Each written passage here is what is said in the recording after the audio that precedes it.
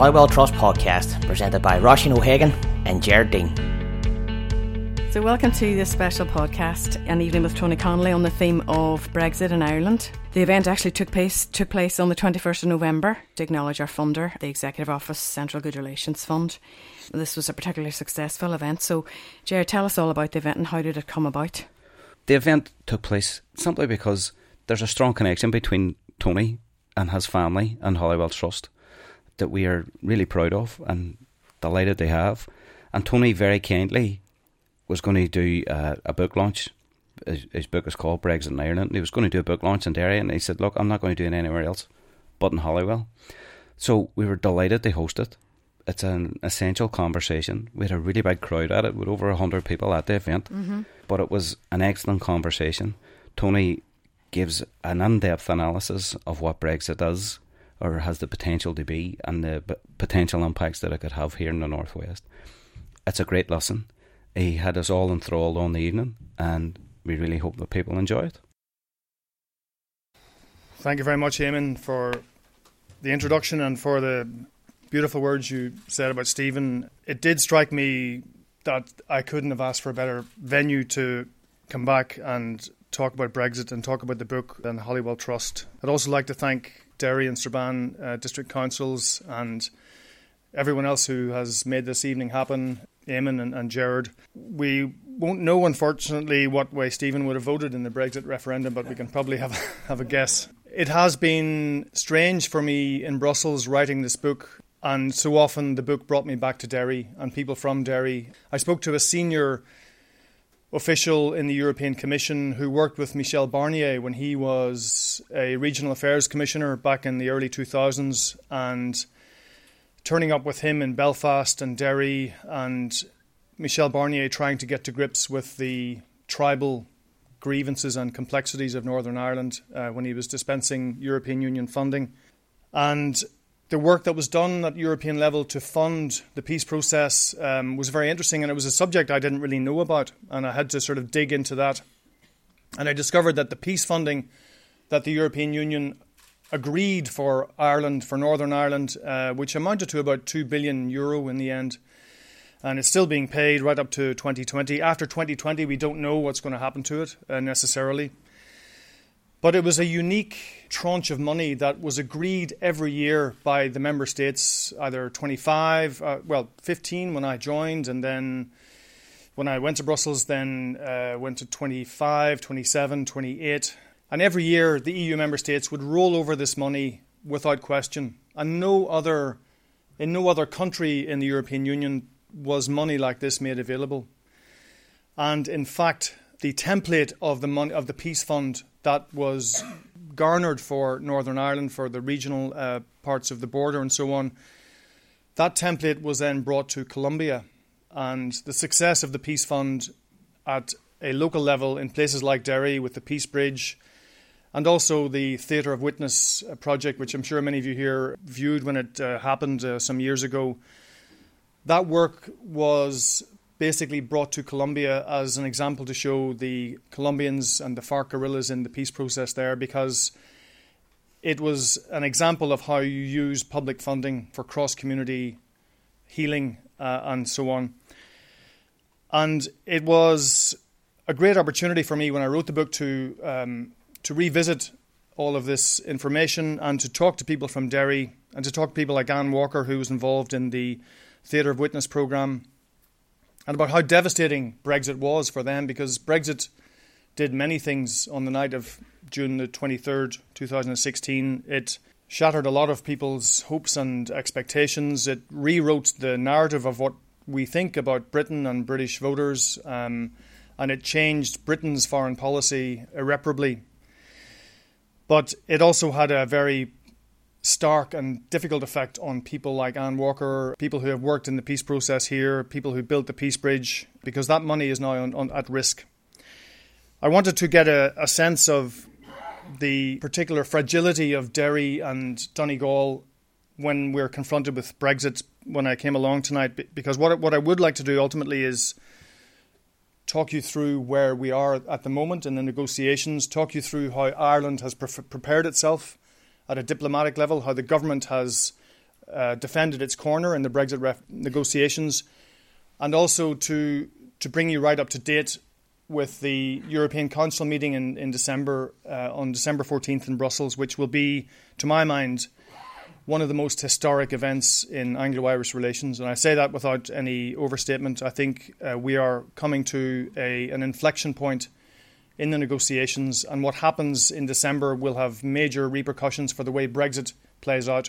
And it may not all be negative. I think the Irish government's strategy is very clever, and it is highly supported by the other member states, but we don't know exactly what the outcome will be. But I'll bring you through that whole evolution. Just a few facts and figures on Derry and Brexit. 78.3% of people voted for Remain in the Foyle constituency. That was the fourth highest in the UK. The cross-border region between Derry and Strabane makes up 350,000 people. That's Derry, Letterkenny, Strabane. If we look at the population of Kildare, which is basically, as we know it, Muff, St Johnson, Burnfoot, Bridgend, that kind of hinterland, 5,000 people were born in the north. That's 46% of the population. So these people are born in the north but live in that Donegal hinterland. And to them, the border is meaningless. It doesn't have any physical, symbolic relevance. But when Brexit happens, it is suddenly back with a vengeance. And that affects your daily commute, it affects your job, and people from Donegal who work in the City Council in Derry, or who work in Seagate, or who work in any of the education spheres, their salaries have been cut by about 15% because of sterling, and that's a direct result of Brexit. 61% of all the Irish people from the Republic of Ireland who go to work in Northern Ireland, in terms of workers and students, they travel to Derry and Tyrone. So there's a very big concentration of people crossing the border from the south to the north to work and study here. That concentration is in the northwest rather than in the centre and east of the border. The weekly crossings between Derry and Donegal in terms of Derry, Buncrana, Strabane, Lifford, 326,000 per week. That's a huge amount of traffic. And again, it's second nature, it's unconscious. Finally, on the local angle, when we look at the way growth predictions for the future were projected up to 2030, without Brexit, we were looking at a fairly healthy growth level in terms of employment. With Brexit, the curve flatlines completely. So we're looking at the potential of no employment growth between the current moment and 2030 because of Brexit. Now, a lot of the cross-border growth in both commuting terms, people living, moving back and forward, you can trace that back to 1992, which was the time of the single market. And the single market basically created a zone of trade and activity, both social, economic, commercial, right across the member states. Today it's 28 member states. Now that zone of free trade and the absolute removal of barriers to trade and to people moving, that is basically the essence of the European Union, the single market. And the single market only works because there are rules that all the member states agree to. Because if you don't have rules, it simply won't work. Now, when we come to Brexit, Britain decided it didn't like the rules and it wanted to leave. Okay, the European Union has said that's your sovereign decision. We respect the decision. But what has happened since the referendum, we have a process of Britain, I think, being mugged by reality, because the reality is that if you want access to the European Union single market, you have to abide by the rules. And Britain seems to want to come back to where they were, get all that good stuff, selling all their products to the European Union, getting all of the Horizon 2020 research funding, but they don't seem to want to abide by the rules. And of course, one of the most important rules is free movement of people. And the reason they have free movement of people in the single market is because if there are parts of the European Union which are economically depressed or historically disadvantaged, you have to allow people to move from that area to another area in order to improve themselves. And it's basically simply a way of making the single market work. It's an economic tool to make the single market work. People can move around. skills can meet demand in different parts of the European Union. And that is a fundamental rule that can't be compromised on by the European Union in these negotiations. When the vote happened in 2016, the Irish government had done a fairly decent job of preparing for the referendum. Obviously, everybody had more or less hoped, even expected a Remain vote. But there had been a risk analysis done across the board in the Irish civil service, looking at all of the areas that would be affected by Brexit. The initial impulse, I think, of the Irish government at the time was to immediately turn to London to say, Jesus Christ, how are we going to fix this? The first meeting of officials was between the Home Office and the Department of Justice in Dublin. That meeting took place in London, actually, because they were worried immediately about the common travel area. For the next couple of months, the orientation of the Irish diplomatic effort was London. There were meetings with Enda Kenny and Theresa May. There were meetings between Charlie Flanagan, the Foreign Minister, and Boris Johnson. There were meetings in Dublin then of David Davis and the Irish government. All of the orientation, I think, of the Irish concern at that point was to look to London to say, how are we going to fix this problem? Now, there was a growing realisation over a couple of months that London didn't know actually what it wanted. They were making all the right noises about the common travel area, no hard borders, no return to the borders of the past, preserving the peace process, preserving the gains and the achievements of the Good Friday Agreement. But there was no real tangible blueprint from the British government as to how they were actually going to do that. And then there was a polite but determined message from the European Union that Ireland had to be on the side of the EU 27. The reason they did that was because Britain had the result of the referendum. They announced they were leaving the European Union, but they had to trigger Article 50 of the Lisbon Treaty in order to formally leave the European Union. And the rule came from Brussels, okay, you cannot do anything until you trigger Article 50. So there can't be any negotiation. And there was a big concern in Brussels and other member states that because Ireland was so close to Britain historically, because there were such deep layers of bilateral relations between Ireland and between London and Dublin, that Ireland would somehow be peeled off by the British in the negotiations.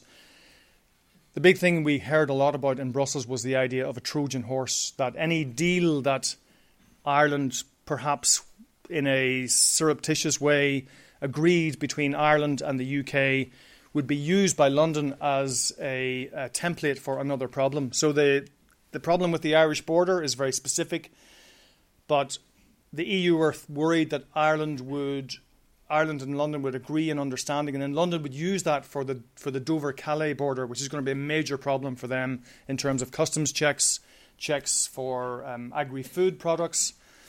And the term used was that Britain was going to be a Trojan horse. In fact, the term Trojanized found its way into the papers that were being circulated in the European Union by negotiators, that they didn't want any solution in Ireland to be Trojanized by Britain.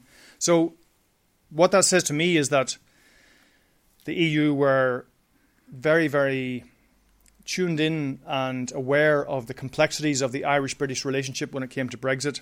But that was because the Irish government had been to the EU very quickly and very determinedly in that first 6 months.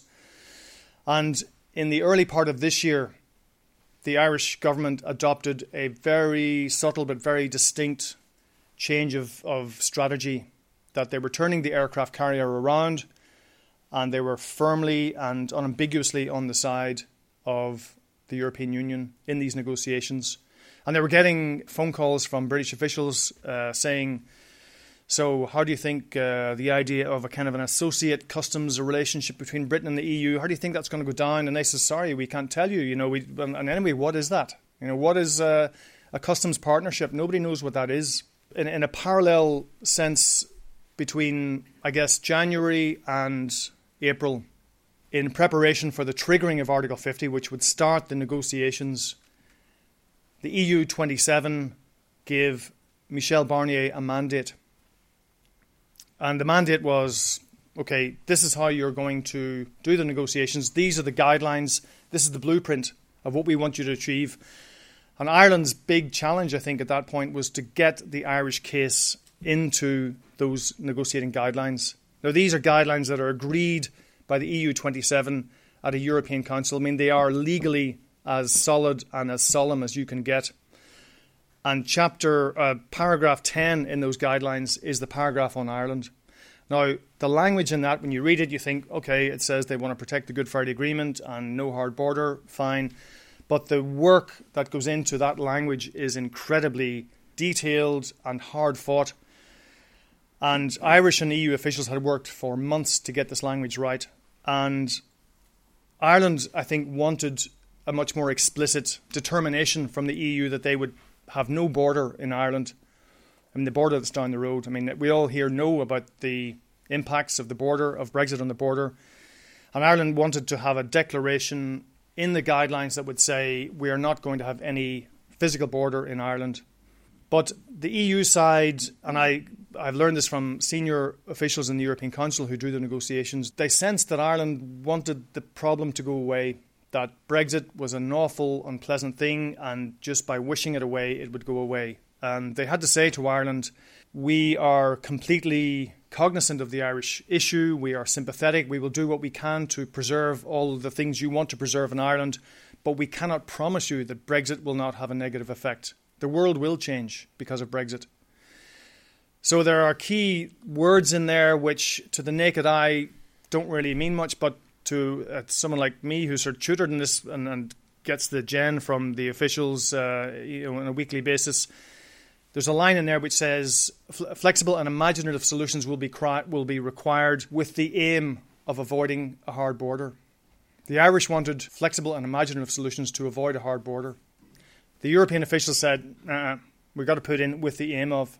Okay, now that phrase was fought over for 2 weeks by Irish diplomats and European officials. But having said all that, it's in there.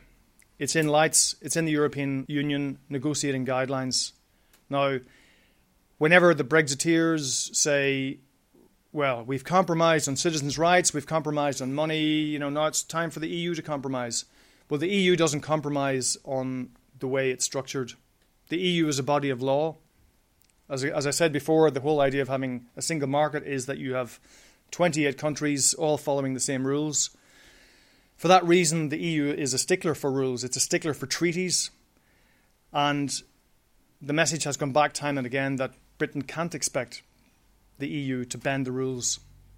And that is why subtly and deliberately in the months since August, the Irish government have been working very closely with the European Commission task force. They're in touch with them 8 times a day by phone.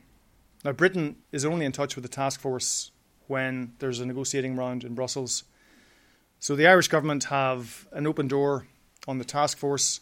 Another subtle thing that they've been doing since the summer is after the first round of negotiations in June, everybody on the EU side, including Ireland, realised that Britain didn't actually know what the Good Friday Agreement was about.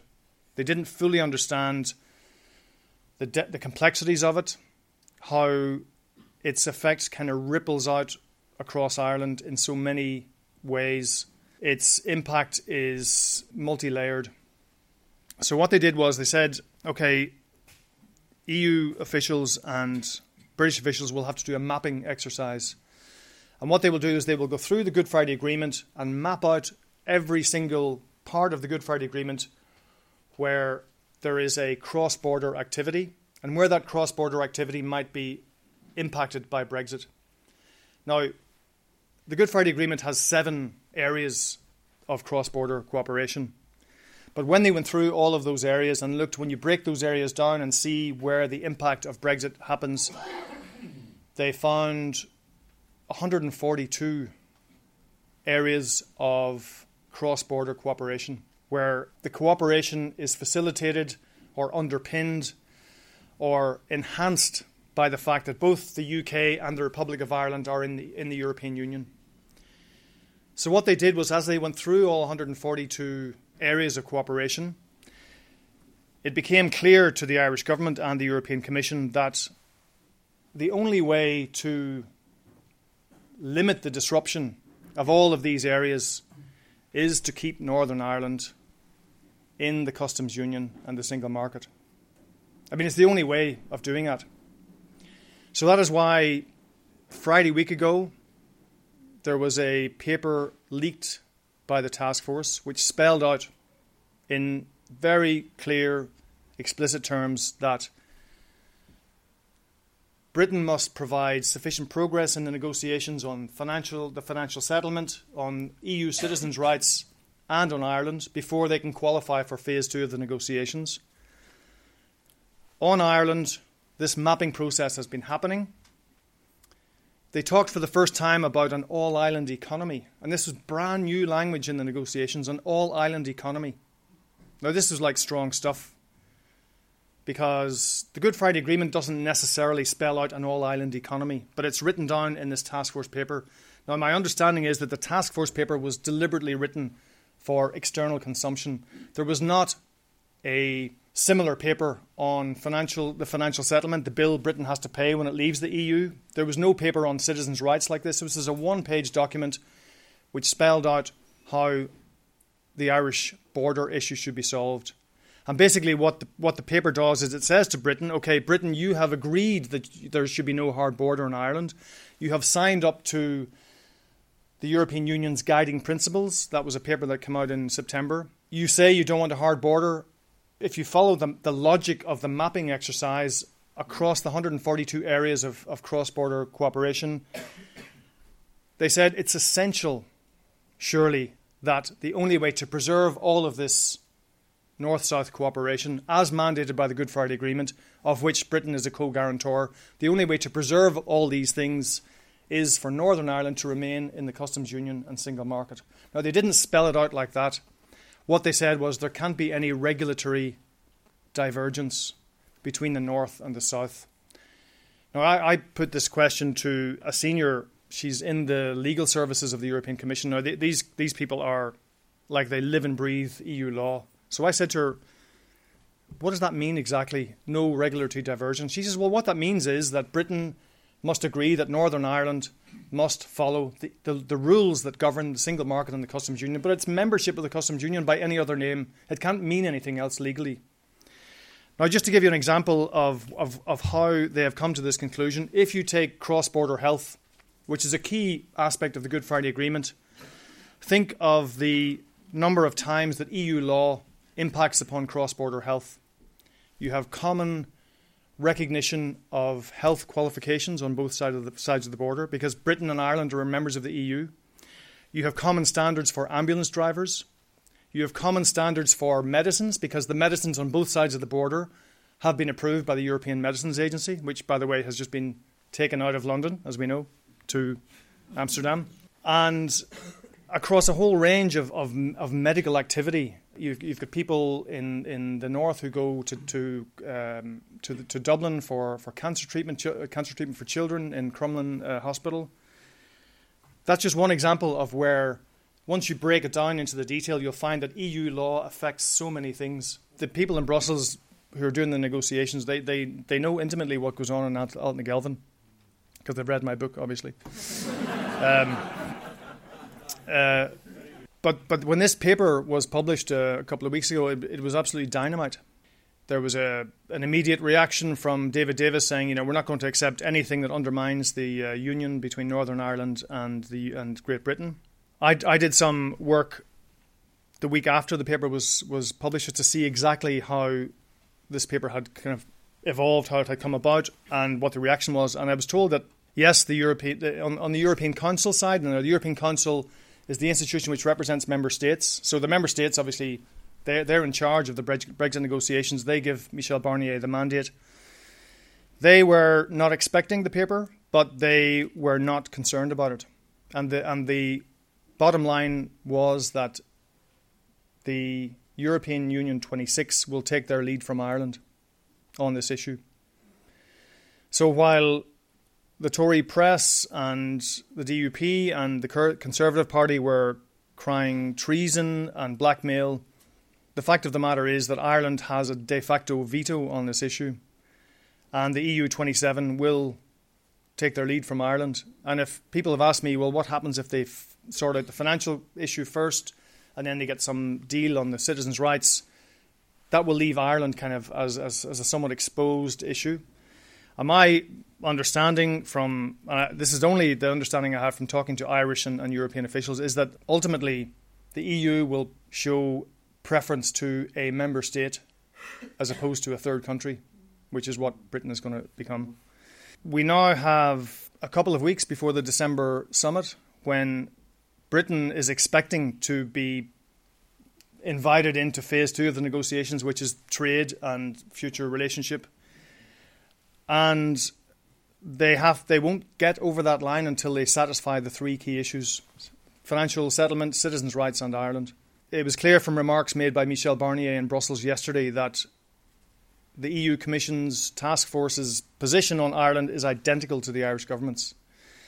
So we are heading down the barrel of a confrontation in December whereby Britain will have to decide, is it going to grasp the nettle on Ireland if it wants to qualify for phase 2 of the negotiations, which it's desperate to do and which its business community is desperate to do as well, or will they say no, and then we have no progress into the next phase, and then that becomes amber light flashing time, because the deal has to be done by the end of March 2019. Businesses in the UK need to know a year in advance what they're going to do. If there's no deal in December, then they may have to take the decision to move their operations out of the UK. So that's why everything hinges on the December Council, and that's why I've brought the discussion up to this point, because this is the inflection point on Brexit and everything will hinge on that. And I will take questions after I've finished, which I'm going to do now. And thanks very much.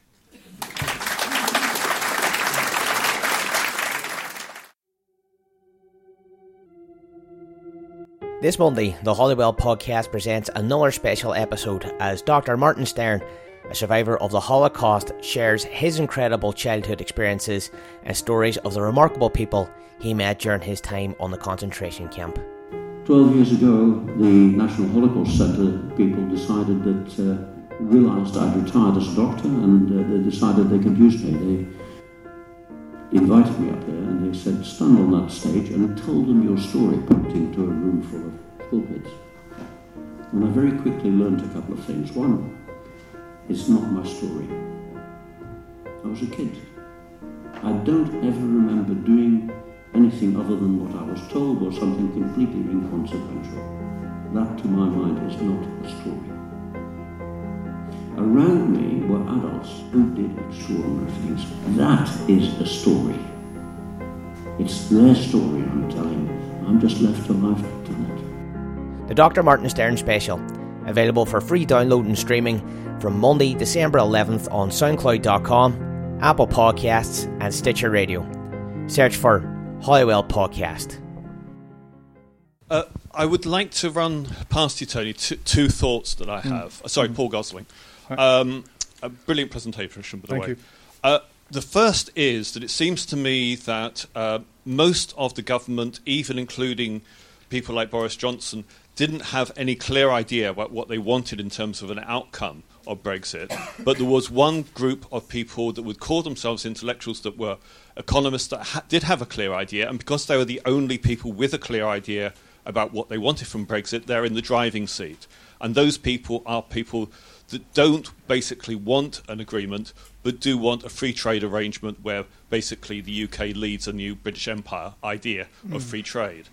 That leads into my second thought, which is the fact that the John Major and Tony Blair made commitments that the UK had no strategic interest, or the British government had no strategic interest in Northern Ireland remaining part of the UK. That seems to me to have been reneged upon by what Theresa May has been saying and what David Davis has been saying in terms of their response to the paper that you mentioned. And therefore, the British government either effectively reneges on the Good Friday Agreement, or basically it yields on a solution. And it seems to me within that context, it has to go for a free trade arrangement, which means somehow or another we have a hard border. I wondered what your thought was on that. I suppose everybody will have a different way of interpreting the Good Friday Agreement. Well, I think the British government would say that their position on Northern Ireland is consistent with the Good Friday Agreement. In fact, British negotiators brought the Good Friday Agreement into the negotiating room the first week, which the Irish officials found hilarious because the Irish officials had been schooling the European negotiators for the best part of a year on the detail of the Good Friday Agreement. This is a kind of an existential scrap over what the Good Friday Agreement means. And in fact, when unionists have said that the idea of Northern Ireland somehow remaining inside the customs union and single market, that dilutes the union, the Irish government says that's nonsense. There is nothing in that idea which is contrary to the Good Friday Agreement. The Good Friday Agreement, in terms of the consent principle, is watertight, and that is the foundation of Northern Ireland's constitutional position. How that connects to your question about no selfish or strategic interest. I mean, I think everybody falls back on the Good Friday Agreement as their default position. But what the problem is that with Brexit, both sides are interpreting it in slightly different ways. The Irish government is saying the Good Friday Agreement almost requires us to have no regulatory divergence on the island of Ireland if you want to have no border. And having no border is the essence of the Good Friday Agreement from a nationalist perspective. The British government will see it as something that guarantees unionists that their union will remain intact unless there is a majority in favour otherwise. The problem with a free trade agreement is that the Brexiteers that you talk about, their understanding of trade and the European Union was completely false. They didn't get it. I mean, David Davis is on record as saying that after Brexit he'll go straight to Berlin to negotiate a free trade agreement with Germany. Now, Germany does not conduct free trade agreements with anybody. Germany is a member of the EU. The European Commission conducts trade agreements on Germany's behalf and on Malta's behalf, on Ireland's behalf. And I think when I say, Britain or Brexiteers being mugged by reality, they are actually now realising that not only do they not have the access to the single market that they have at the moment, even if they have a free trade agreement, there are 50 free trade agreements that the EU has negotiated with outside countries, third countries around the world, big trading blocs like Korea. They're negotiating one with Japan at the moment. They've just completed one with Canada. Britain automatically falls out of those trade agreements because it leaves the EU. Now, Britain is going to those countries and saying, well, okay, we want to just kind of copy and paste what we have with the EU, what we enjoy with the EU. Go to North Korea and say, okay, that trade agreement with the EU, we just like include us in that. And it's called grandfathering. It's a recognised term in World Trade Organization jargon. The trouble is that when Korea negotiated a trade agreement with the EU, they were negotiating with 28 countries. So in order for Korea to access those 28 markets, they had to make big sacrifices. So for them to access the British market via the EU trade agreement, they had to give European companies big access to Korea. Now, if Korea is then approached by Britain to say, well, we'd like to just continue things the way they are, Korea will say, not so fast, because we took a hit on accessing your market, so now that you're out of the EU, we'd like some concessions, please. The other problem is, and it gets very complicated, it's called rules of origin. So Korea might sell stuff to the EU, but the machines that Korea sells to the EU might have components that are made in China. So there's not really a Korean product. But under the rules of origin component of a trade agreement, the EU will say, okay, well, 40% of your goods have to be Korean made, or 60%. Now, what happens to goods that the UK want to sell to Korea if parts of those goods come from China and it's not covered by the rules of origin agreement in the World Trade System? Again, it's going to be problematic. So I think the UK is going to face a lot of very uncomfortable decisions when it comes to what it replaces in terms of free trade with what it has at the moment as a full member of the EU. Hello, I would like to thank you for the speech. My name's Kevin.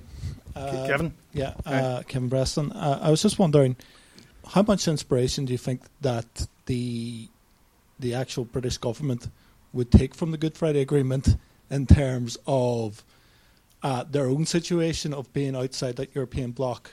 I mean, you spoke about associate membership before, but it does seem that strand-free bodies themselves could effectively, while not being a legislative body, may certainly coordinate some of these divergences that would arise in the sort of UK, Republic of Ireland sort of context, or indeed even Northern Ireland, Great Britain context. There is the possibility that Britain will, if it gets into the kind of goalmouth of the scrap on Ireland and say, well, the Good Friday Agreement doesn't just facilitate north-south cooperation, there's also east-west. So they might, I mean, this was one of the kind of somewhat obscured outworkings of the Good Friday Agreement was that because the Unionists didn't like the Northern Ireland or the Republic having a presence in Northern Ireland, they insisted that the Republic would have to open consulates in Cardiff and Edinburgh as well. Again, I mean, it's part of the mechanism and the genius of the Good Friday Agreement that it just kind of raises the lens a little bit above the landscape and allows conflicting parties to find some kind of accommodation. And that was just a kind of a gimmick in a way to keep Unionists happy that Cardiff then was regarded as on a similar footing to Northern Ireland in terms of its relationship with Dublin. In terms of the Good Friday Agreement facilitating stuff in the Brexit negotiations, that's certainly the view of the SDLP. I mean, Mark Durkan has spoken about this, that Strand 2, which is the north-south component of the Good Friday Agreement, is underutilised. It's a vehicle for north-south cooperation. There's a whole load of things you could actually put in there in terms of EU activity that I mentioned in the talk there. If you bring that into the Good Friday Agreement, it might make everybody happy because everybody has signed up to the Good Friday Agreement. I mean, I think that's the Irish government's view on that, is that if you do that, then Unionists will want, again, they'll want to mimic those structures on an east-west basis. A whole lot of things I'd like to ask you, Tony. Thank you very much for your thoughts and sharing your experiences. One thing I'd like to ask, given the way it's playing out, given the challenges the British government have had in the negotiations, given the recent developments of losing the medical facilities or medical centre, the European Banking Authority to Paris, etc., is there a possibility that there will be a volte-face, there will be a change of heart at some point in the next 12 months? They'll say, listen... I was wondering when that question was going to come up. Yeah, we got this completely wrong. You know, it could be by way of a change of government, whatever, but do you think that is a possibility? I mean, a few months ago, I would have said probably not, and I still think it's unlikely. But, I mean, I was listening to a podcast on the Financial Times last night by Professor Tim Langford, who's an expert on food. And he was just spelling out the implications for Britain on food. I mean, already the price of food has risen in the UK because of sterling. There is food rotting in the fields because a lot of Eastern Europeans who picked that food have gone home. If you get into a tariff situation, food is the most expensive tariff that there is, because countries generally protect their agriculture sectors, and the way you do that is you have tariffs on food. So you could see a scenario, if it's a hard Brexit, you could see a scenario, and even if it's a soft Brexit, where basic commodities that Britain enjoys, and Britain is a foodie nation, we all know it, those products may not be available, or they might be prohibitively expensive. Britain is only 60% self-sufficient on food. That's why they import so much food from Ireland, beef and dairy, particularly cheddar. They haven't been self-sufficient in food since the middle of the 18th century. During the Empire, they got the Empire to feed them, and it was a cheap food policy. Now, if they pursue the cheap food policy, then that means they will want to do trade deals with America, with Australia, with New Zealand. But if they do that, then they will be binding themselves to the regulatory orbit of America And we know what that means: chlorinated chicken, hormones in beef, GMO foods. And they will not then be able to sell their products to the European Union. And that will actually, unfortunately, mean, if they do follow that cheap food policy, unfortunately that will mean a hard border in Ireland, because the Republic of Ireland will be under a strict food regulation regime. Over the border, 5 miles down the road, they will be it'll be different in Northern Ireland and Britain, unless, of course, Northern Ireland stays in the regulatory framework. I mean, when you think this stuff through in terms of food, when Leo Varadkar says there can't be any regulatory divergence, it's a technical term, but it actually you can start to see how it makes sense, And I think the funny thing is that Britain will be, like, Ireland and the Irish question is in a sense binding Britain to the European orbit. It's narrowing its options. And I think this is a kind of from a historical point of view, this is a fascinating sort of turn of events. So my feeling now is that the more voters in the UK start to realise in graphic detail what Brexit actually means, who knows? Who knows? Like, I saw a graph today charting voter sentiment on Brexit. Was it the right thing or the wrong thing? And you have, and then don't know is way down here, but the right thing and wrong thing, they're two lines. It's like Man City and Man United. It's like they're just like neck and neck. But in the last couple of months, the green line has gone up. There's a gap has opened, and the people are beginning to question it. So I don't know. Everything's possible in politics. Just on your sequencing, you didn't really sort of touch on it, but I'm just interested in your view and your role of the European Parliament on all of this, because both now, I suppose, in this sort of real significant period and into the future, because there is a draft resolution for the Parliament circulating at the minute, which will impact on the Council decision in 14 to 15. So I'd just be curious to see how you've on your view about the Parliament's role. Okay. Thanks, Conor. We spoke on the phone a few weeks ago, I think, didn't we? That's right. Yeah. Okay. Just to kind of give people a quick bluffer's guide to the EU. You have the European Commission, which proposes legislation. You have the European Council, which is the member states, and they then go through the legislation or the proposal, and then eventually the European Parliament and the Council and the Commission sort of have a big scrap, and the legislation is then adopted by the member states. In the Brexit negotiations, the European Council is really the lead. It's the member states. It's confusing. The Council of the European Union is all the ministers from all the member states. The European Council is the formation of the leaders, the 28 prime ministers, basically. The 28 prime ministers have given Michel Barnier the mandate to negotiate Brexit. The reason Barnier is chosen to be the frontline negotiator is because the European Commission are the experts. Like, they kind of stand over the body of law. They know everything about every regulation, and they know everything about what Brexit will mean for Britain. So in the Brexit negotiations, the European Parliament has to give its final approval to whatever is agreed in probably October next year.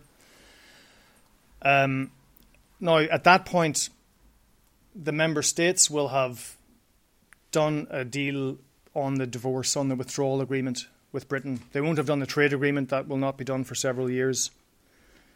Now, the member states will say, okay, we have adopted an agreement on the way Britain withdraws itself. It unscrambles 43 years of laws.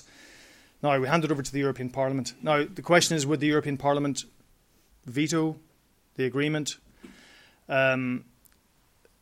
It's difficult to see them going that far. That would be a nuclear option, because the European Parliament is made up of the political families that are in power in Europe. And the question is, would those political families, like the European People's Party, the Socialists, the Greens, the Liberals, would they vote against what their leaders in the member states have agreed in a solemn treaty? I think it's unlikely. Having said that, the Parliament is, as you say, is issuing resolutions all the time on Brexit, putting the screws on the issue of citizens' rights, on the issue of Ireland, on the issue of the financial settlement. So people say that the Parliament is like a kind of a bad cop to Michel Barnier. Michel Barnier in the negotiations say, I'm never going to get that through the Parliament, unless you sign up to this, that and the other. So I think the Parliament's influence is I think you're right, it is underrated. But I think when it comes to the actual vote at the end of it, I'm not sure the Parliament would because the big majorities in the Parliament are the Socialists and the European People's Party, and they're the parties in most governments, and they're not going to turn around and there'll be a whip system. They'll be basically told to accept, and you can't accept parts of the deal. You have to accept the whole thing or reject the whole thing. So I think it's unlikely. Thank you very much, Tony. You must be exhausted.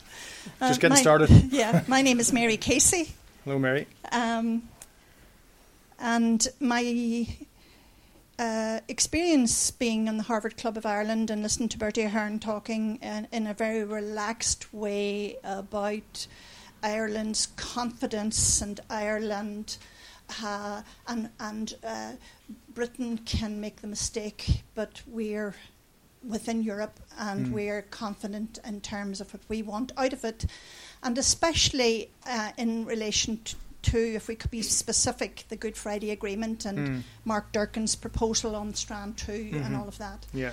And therefore the innovative solutions now that need to be arrived at in relation to peace keeping, peace building, and making sure there's a win-win situation within the Northern Ireland context must be something that goes east-west and north-south, not just Strand 2 north-south, but also east-west. Yeah. So this idea of a tripartite arrangement between within an all-Ireland economy, a tripartite arrangement between London, Dublin and Belfast, is that something that would save Theresa May's bacon, because she's relying on the DUP for votes in Westminster?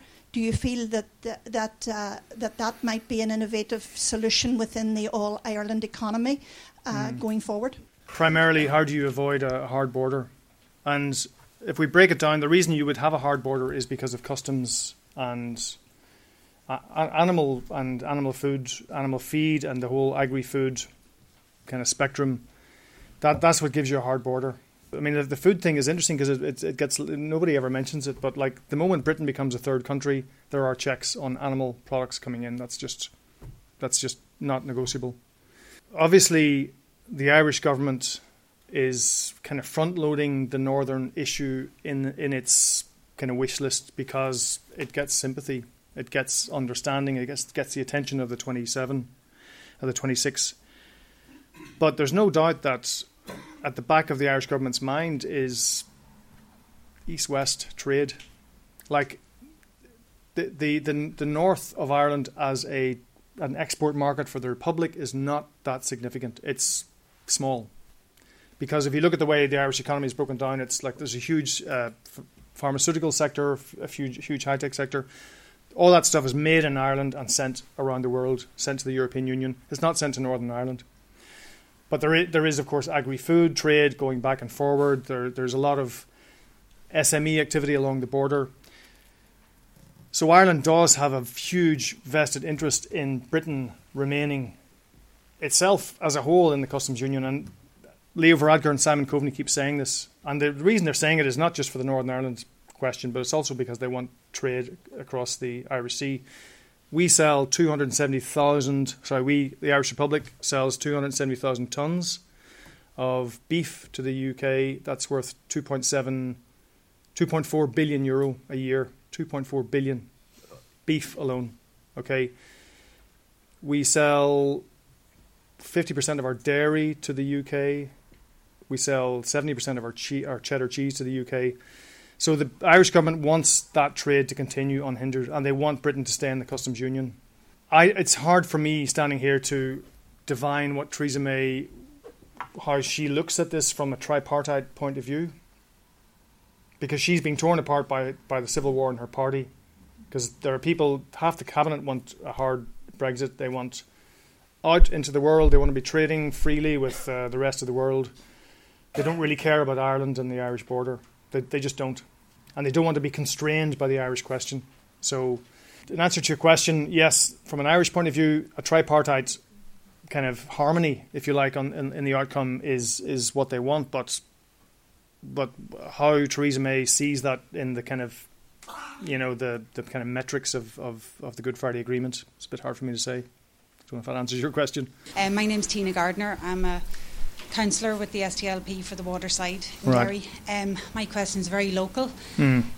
Our current situation where we have no executive, I'm just interested in your thoughts on, it seems to me that it's a disaster locally when it's coming to health budgets and infrastructure and trying to move things forward.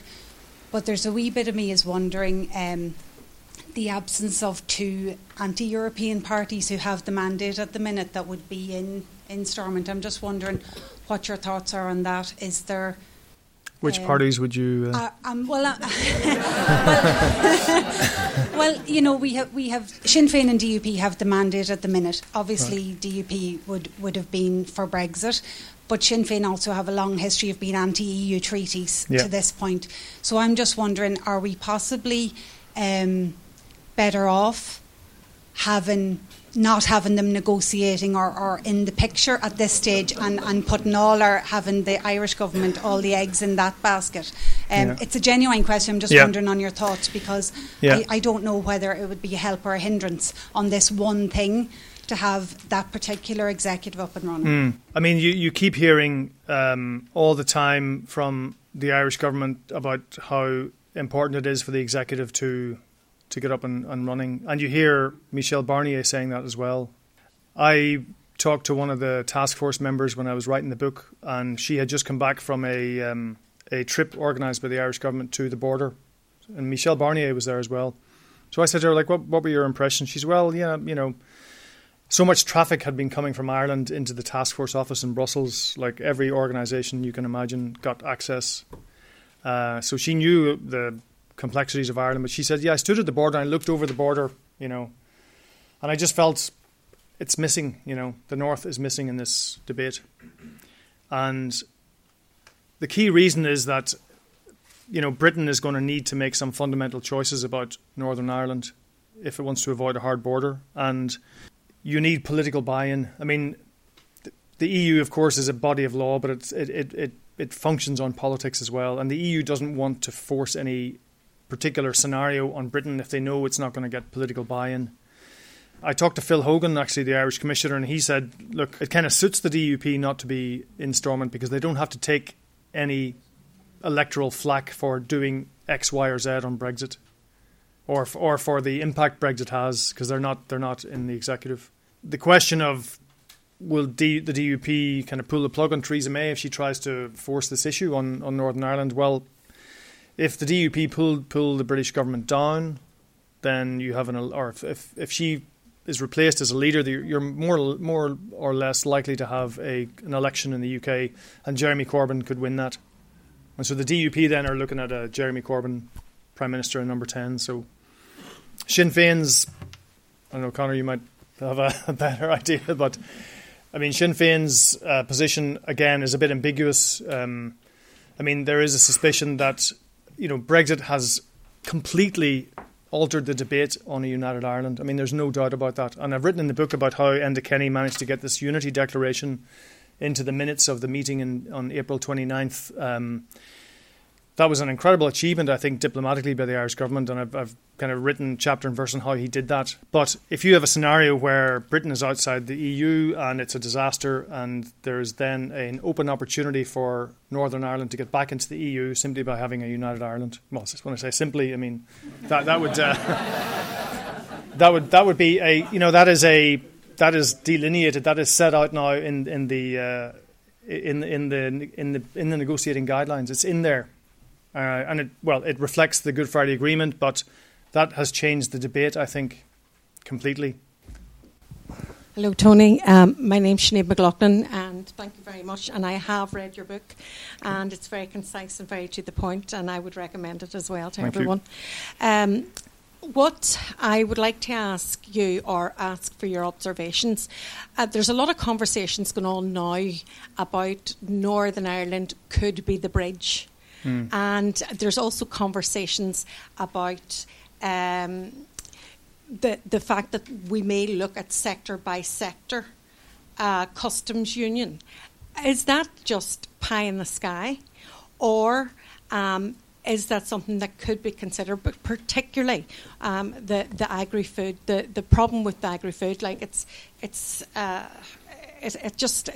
can't be fixed unless we are in the customs union and the single market. Yeah. And so, would that be a consideration in European terms? When you say Northern Ireland as a bridge, to what exactly, or what? Well, Northern Ireland, Northern Ireland, a lot of commentators, I work in the business community, but a lot of businesses are saying, if we got in Ireland to remain in the customs union, then that would be a real dividend for Northern Ireland. It would improve our economy. It would give us a differentiation in that. Yeah. Is that possible to have that type of special deal or unique deal, or is that just here's hoping? Well, if you follow it logically, if Northern Ireland stays in the customs union and single market, and Great Britain is outside, I mean, if you follow that through logically, you could have a bonanza of companies in Britain who would say, well, let's just jump over and locate in Northern Ireland, and we are in the single market and customs union. They could open up a whole... I mean, that is something that officials in Brussels are kind of having to think through, because, like, you can't just say, Northern Ireland should stay in the customs union and single market without actually following what that means logically. Now, I think privately, don't tell anybody, but there is a theory that if Northern Ireland stayed in the customs union for a period of time, then it would have a persuasive effect on Britain to remain in a couple of years' time, that they might see Ireland could save Brexit, and that is the way some people in the Commission are thinking strategically. That it could be a kind of an exemplar for Great Britain. Yeah, Hong Kong comes up as well as a possible, because it has its own customs arrangement separate from the Chinese mainland, but having a sector by sector in the customs union is not. The Commission hears that, they just say, how's that going to work? It's against WTO rules in any case. I mean, there is this talk of having all islands agriculture, so you would have the north in the regulatory sphere as the same as the south, and that would then facilitate movements of food north and south. But again, you're going to have checks. You'd have to have checks in Larne and Belfast, and those checks would have to be carried out by... who is going to stand in Larne and ensure that European rules are being followed when food is coming in? There'll have to be people from the Irish Republic. So you can imagine people from the Irish Republic in Larne. But that's the... if you follow this logic, that's what would have to happen. Because the rules governing food are extremely complicated. Every abattoir in Ireland and the UK has to have a vet that's approved by the EU. Every abattoir has to be approved by the EU. So stuff coming from British abattoirs to Northern Ireland would have to be checked at the border in Larne or Belfast or whatever. Thank you very much. Thanks a lot. Thank